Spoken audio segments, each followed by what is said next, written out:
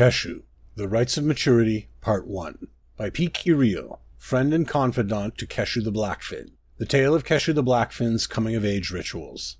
I remember our rites of maturity as though we took them yesterday. Keshu the Blackfin, war hero and founder of the movement for an advanced sexual society, earned her sobriquet completing these tests, and she began to build her reputation and solidify her relationships with the companions at this time as well. All of the companions excelled in the tests: Keshu, Vosharuk, Tiwan, Zosin, and even me, at least until the final test. Yes, we accomplished great things, but much of the credit has to go to our instructor and mentor, Baraj Dilith Draminsen.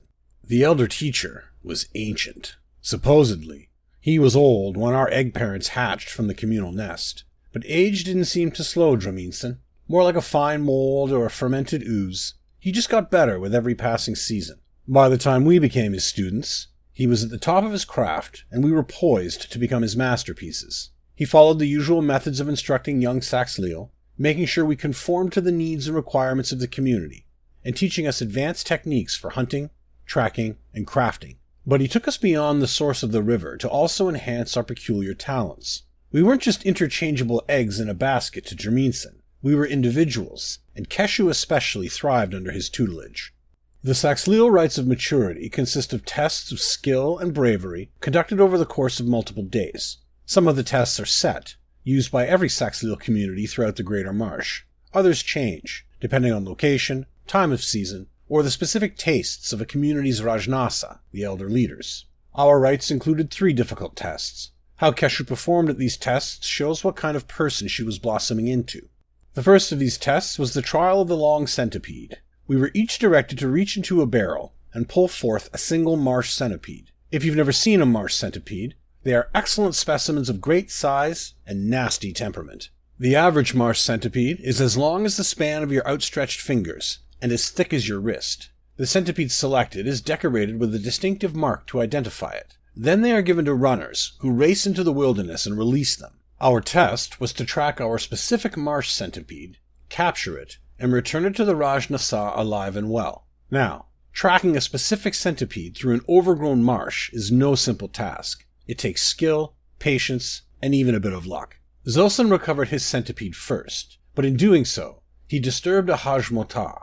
In order to elude the creature, he was forced to wade into a deadly patch of quicksand. Keshu, who happened to be passing by at the time, distracted the Hajmota and sent it scrambling in the opposite direction. She then circled back and rescued Zosin from the sucking embrace of the pool of mud and sand. By the time Keshu tracked down her centipede, it had gotten itself into a terrible situation. A trio of hostile Nagas was hunting the plump, many-legged creature, hoping to make a meal out of it. To complete this part of the maturity rites, Keshu could not allow that to happen. Without hesitation, she slipped into the dark water and swam toward the trio, submerged and hidden from view as she made her approach. Vosharuk, who was returning to the village after collecting her own centipede, happened upon the scene and watched as the event played out. She reported what happened, and now I am writing it down for posterity's sake. As the Naga hunters circled and closed in on their prey, Keshu silently rose from the dark water like a black fin on the prowl, a vicious dagger in each hand, and a look of determination in her eyes.